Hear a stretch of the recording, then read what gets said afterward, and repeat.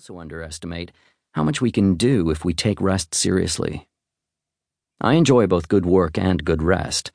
I love intellectual and physical challenges, the sense of purpose and accomplishment that comes from getting both big and little things done.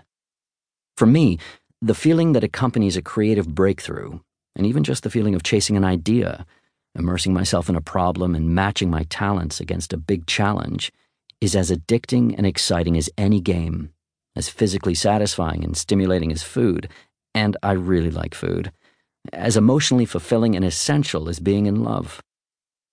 Hard work can be both honorable and rewarding.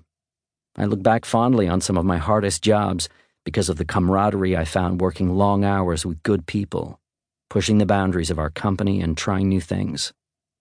I find visions of the good life that feature wealth creation systems and early retirement crass and distasteful. In contrast, the arguments of psychologists like Viktor Frankl and Mihai Csikszentmihalyi that the good life is defined by a search for meaning and an abundance of challenges make profound intuitive sense. So my interest in rest doesn't arise from a distaste for work.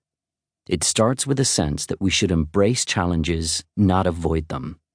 That work isn't a bad thing, but an absolute necessity for a meaningful, fulfilling life.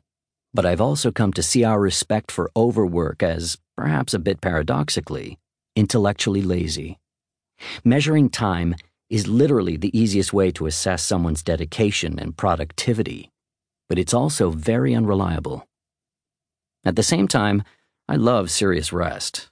Not idle hours watching Russian dashboard cam videos and taking Facebook quizzes to see which Twilight character I am, but beautifully empty hours that stretch out, untouchable by clients or colleagues or especially children. I love sleeping, the physical sensation of my body settling into bed, of unconsciousness rising like the moon.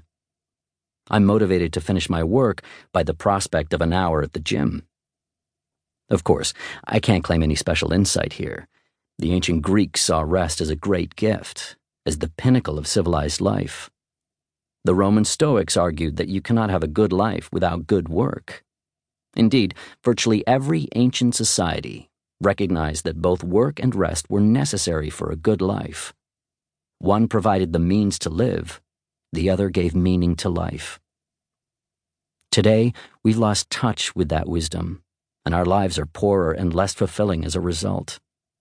It's time we rediscover the good that rest can do. While I've had an interest in the psychology of creativity since college, I only began thinking seriously about the role of rest in creative lives more recently, specifically during a winter evening I spent with my wife at a cafe in Cambridge, England. I was a visiting fellow at Microsoft Research, working on a project that eventually turned into my book, The Distraction Addiction. We would often go to one of the town's many cafes or pubs after dinner.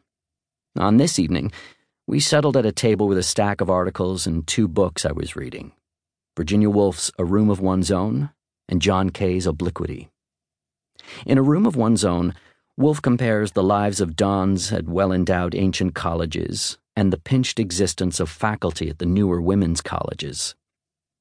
The ancient colleges offered far greater opportunities to excel, according to Woolf, not because of their richer endowments, but because of their more leisurely pace.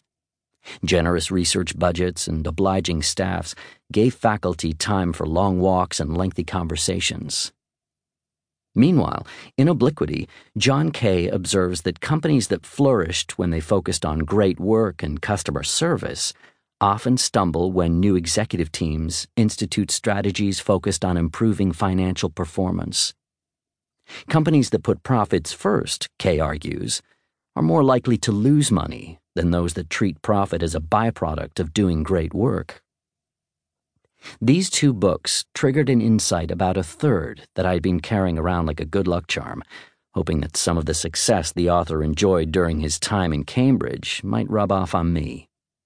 The Double Helix, James Watson's account of his and Francis Crick's discovery of the structure of DNA. Usually I focused on the competition and conflict in the story, but Woolf's argument that leisure enables productivity and Kay's idea of obliquity made me aware of something I'd never paid much attention to.